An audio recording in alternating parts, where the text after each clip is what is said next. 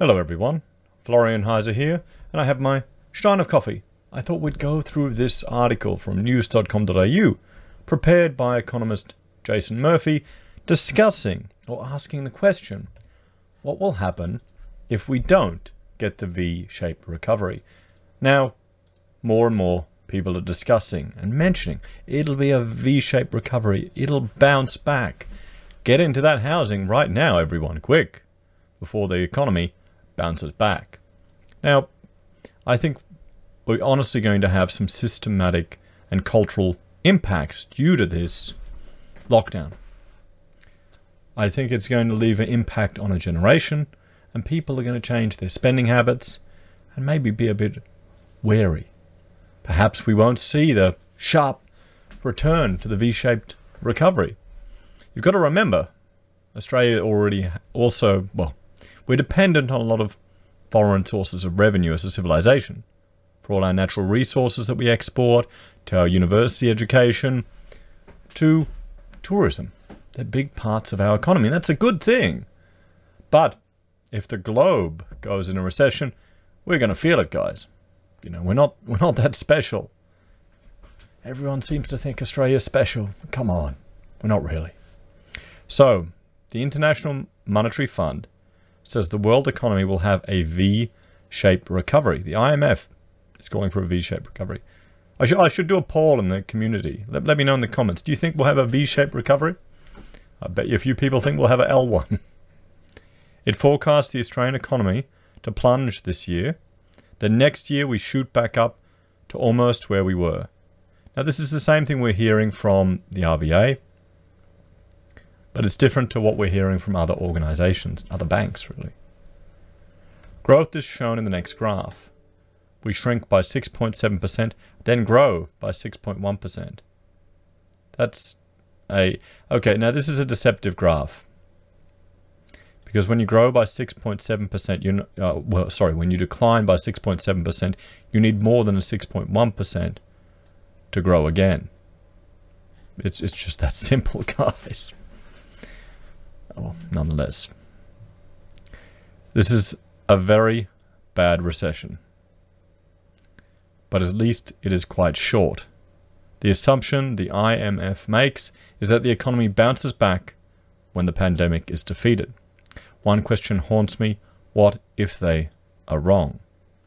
Indeed, what if the IMF are wrong? Because the economy was already on shaky ground before we entered all this. I guess it just depends on what industry people are in, whether they encountered it. Even in construction. I'm talking to different people at the moment, and it's a mixed bag over who's busy and who isn't. Some people are dead quiet. Others, flat out. It just depends what sector you're in. I'd hate to be dependent on the multi-res development crowd at the moment. Do you think they'll have a V-shaped recovery, everyone?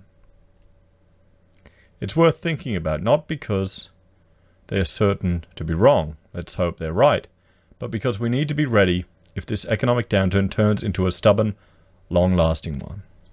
And that's some good advice. We do need to be ready.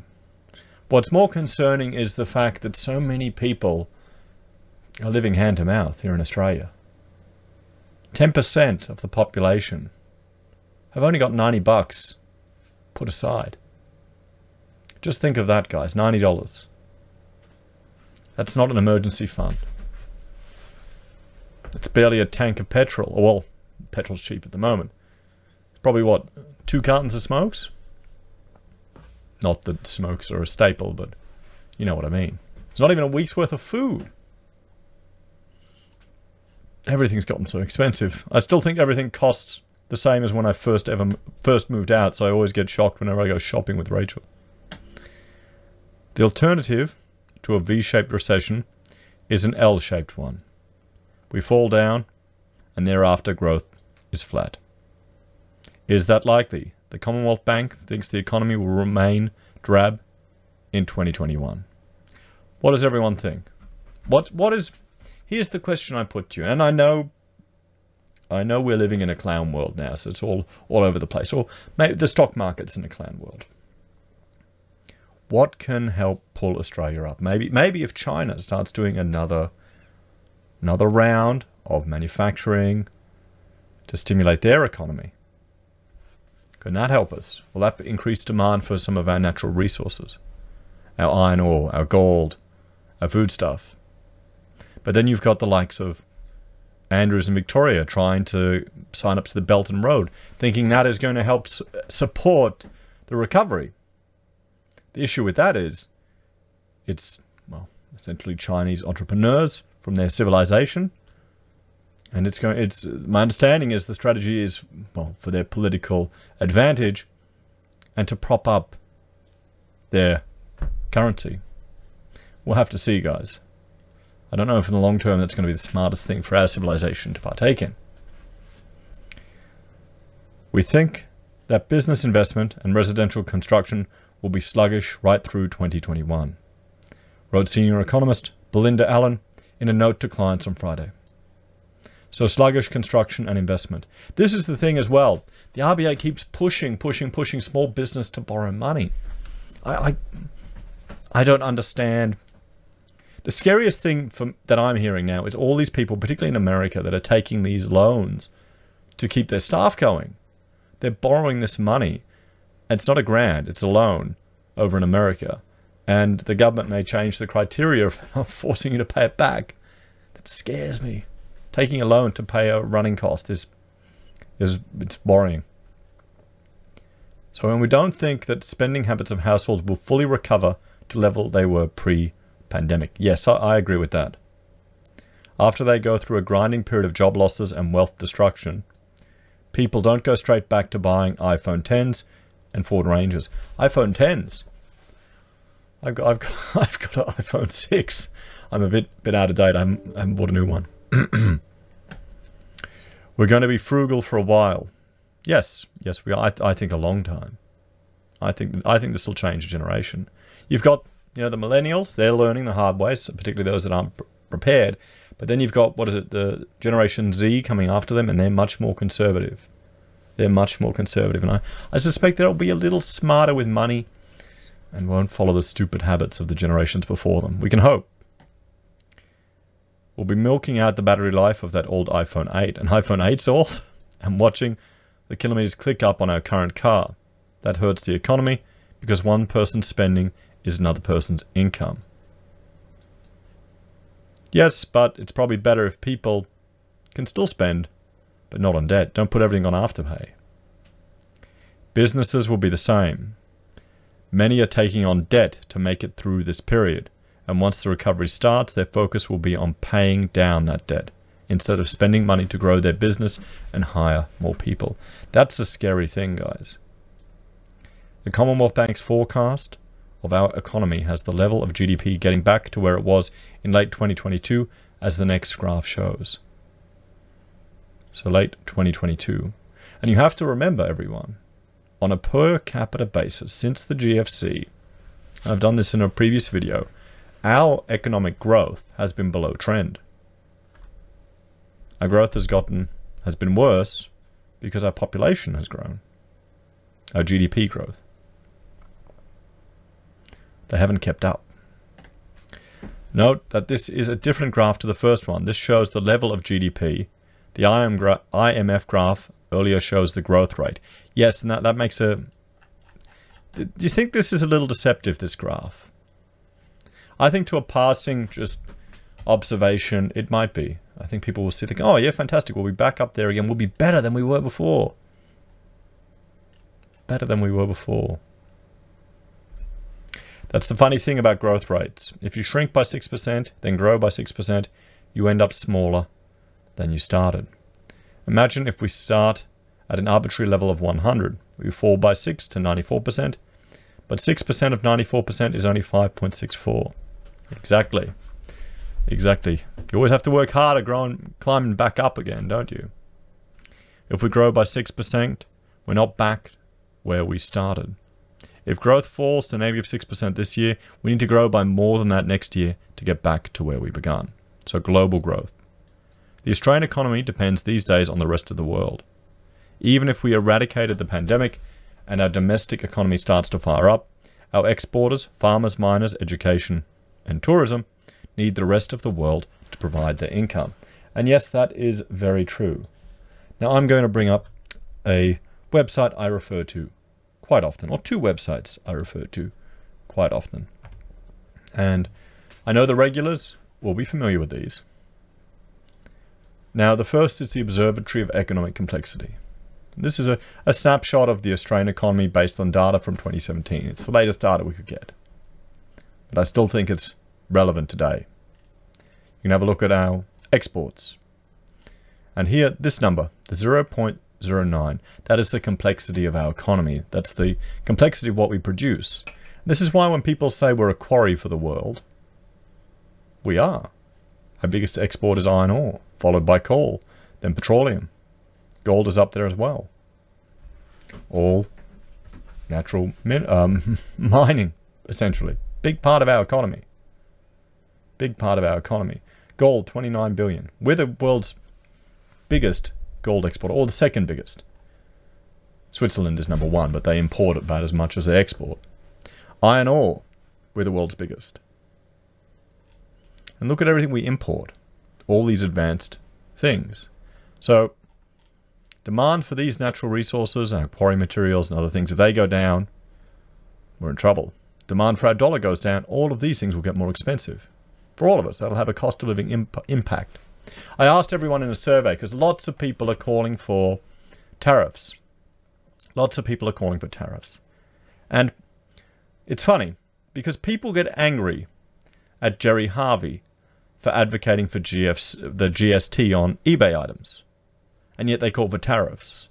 They're the same thing. We pay for them, the consumer. We're going to cop it. And I did a survey on my community here on YouTube, and I asked people, would you pay double for your next car or computer? And 90% of them said no.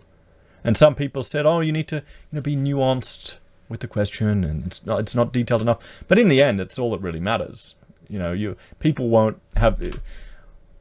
People pretend that they will say, oh, well, yeah, no, I'd pay extra for Australian made or this or that. And sure, a lot of people will, but not enough. Not enough to make a difference. I've done that. I've got a product right here. Hang on. Right here. I'll show you here. These are high quality, Australian made door handles that we got made for our shop front. Now, we paid a very high price for these. I think $7.50 per handle. There's 2 sets of them for each door, so $1,500. We originally had them electroplated, but unfortunately they didn't coat them in a protective layer because it was done in another state. It couldn't all be done in the one state, and it kept wearing off. So then we just had it powder coated. Looks great. Bloody expensive. I took them with me when we left the retail premises. I'll put them on my house one day. But this was a very expensive item. And often, for an architect, investing in a one-off or a luxury house or a big commercial product, sure. But for everyday person buying in their house, you'd go the cheaper option. You'd go something that's 1/10 of the price. So there's the question. There's the question. Just keep that in mind when you see people calling for tariffs. Ask them, oh, so you're a fan of Gerry Harvey? He tried to, and then if they go, no, I'm not, we'll go, he was trying to introduce GST to protect local retailers. It's the same thing, guys. It's the same thing. So back to this. I went off on a little tangent there. One more thing I want to show you, just in case you're not aware. The Atlas of Economic Complexity. It's another data source, another measure. We're 93rd in the world. OEC puts us at 59th. So we are not that advanced in what we're manufacturing. I'd argue to improve Australia's competitive advantage, to improve our advantage, to improve our capacity to manufacture rather than import, we need to create special economic regions around the country where there's less burden on the employees, less burden on the businesses, less regulation and red tape. Make it easier for business to get up and running. Then maybe they can compete on a global level. But we'll see. Our leaders will just push out the same stuff, throw more money at housing. Remember, we looked at a previous video where the New South Wales government was going to buy housing. Anyway. So, and as the Grattan Institute observes, the rest of the world is suffering. A striking feature of the pandemic is that it is hitting all major economies almost simultaneously, wrote author Brendan Coates and colleagues in a recent analysis. The prospect of a rapid V-shaped economic recovery are remote. The duration of the pandemic crisis is uncertain, but the direct economic effects on employment are likely to persist for some time. So unemployment. Unemployment sucks for many reasons. One is this: it gets worse fast and gets better slow. So here we have a graph. For many years after the 1990s recession, unemployment was higher than before the recession. So there you have it. And remember, this is based on the ABS data, everyone. I need to program Roy Morgan's unemployment data into my little device here, but I'll bring it up. Now, Roy Morgan compared to ABS, at the moment, they've done a late March measure. They've got, April. Okay, April unemployment is at 15.3. Am I reading that right? Yep, 15.3. So it's slightly improved since their late March data of 16.8, but still pretty high. We'll have to see what the ABS comes up with. But Roy Morgan is generally always double ABS figures, and the big concern is unemployment and underemployment. So I'll jump that over here. So unemployed or underemployed, that's when people don't have enough work. And that's the scary one, sitting at 24.7%. Was it 27.4? Now the question is, if you abandon the workforce, if you leave the workforce, you're not counted anymore. So maybe some people have left the workforce, or maybe some people have found other jobs, which could happen too. There's been demand for workers in a lot of industries that are out there hiring. More delivery people, Woolworths, Coles, they're trying to get more people. But still, 25% under and unemployed ain't good. So, why doesn't unemployment jump back to where it was? Partly because companies learn how to get by with fewer staff. Yes, and this is part of the advantages of a recession. There's some creative destruction. If the government props up these zombie companies, there's no room for young new companies to emerge. New entrepreneurs are crushed by competitors that have unfair advantages from the state. Businesses can learn, oh, wait a minute, those people were just not working, weren't working very hard. Oh, we can get it done with less. What we're going to see, we're also going to see businesses get by without commercial premises. How's that going to affect office returns and office valuations? But also because unemployment hurts people. They call it scarring. Australia's top labour market economist is Professor Jeff Borland, and he says one group who will be scarred by this downturn is those leaving school. Scarring occurs when long-term negative consequences for a worker follow from an adverse experience early in their working life, he said in a recent note. It now seems certain that cohorts of students who are or would have been leaving school at the end of 2020 and perhaps also 2021 will face a considerably more difficult time getting into employment. The future looks cloudy, and all this is without considering the chances of a devastating second wave of the pandemic. If this happens, the IMF expects the world to be even worse off, as the next graph shows. We can see that here. Longer outbreak, new outbreak in 2021, longer outbreak in 2020, plus a new one, 2021. These long-run implications are not certain. Nobody can see the future. But they are worth bearing in mind as we consider the choices we make right now, both individually and as a nation. So there you have it, guys. Jason Murphy's take on, well, the V-shaped recovery. What do you think, everyone? Do you think we'll get a V-shaped recovery? Or are you planning for worse, hoping for the best? As always, let me know your thoughts and opinions in the comments below. But also, what would you suggest, if you've got young school leavers, what would you suggest they do to try and create an opportunity out of this? What options are there for them? Maybe if they can't get work, how can they learn to be entrepreneurs themselves? There has to be a way. There always is. Thanks for watching, guys. Please like, share, and subscribe to the channel. If you're a fan and you want to support us, there's several ways you can. You can join the channel on YouTube or on Patreon. You can support us via our affiliate links at Amazon or eBay. You can also use our referral links at Independent Reserve and KuCoin for the crypto traders out there. We have merch available from the Heiser Says website, pocket squares handmade by my wife Rachel. You can support us via Gold Pass from the Perth Mint or via PayPal. Thanks, guys. Have a great day, and I will see you in the next video. Bye for now.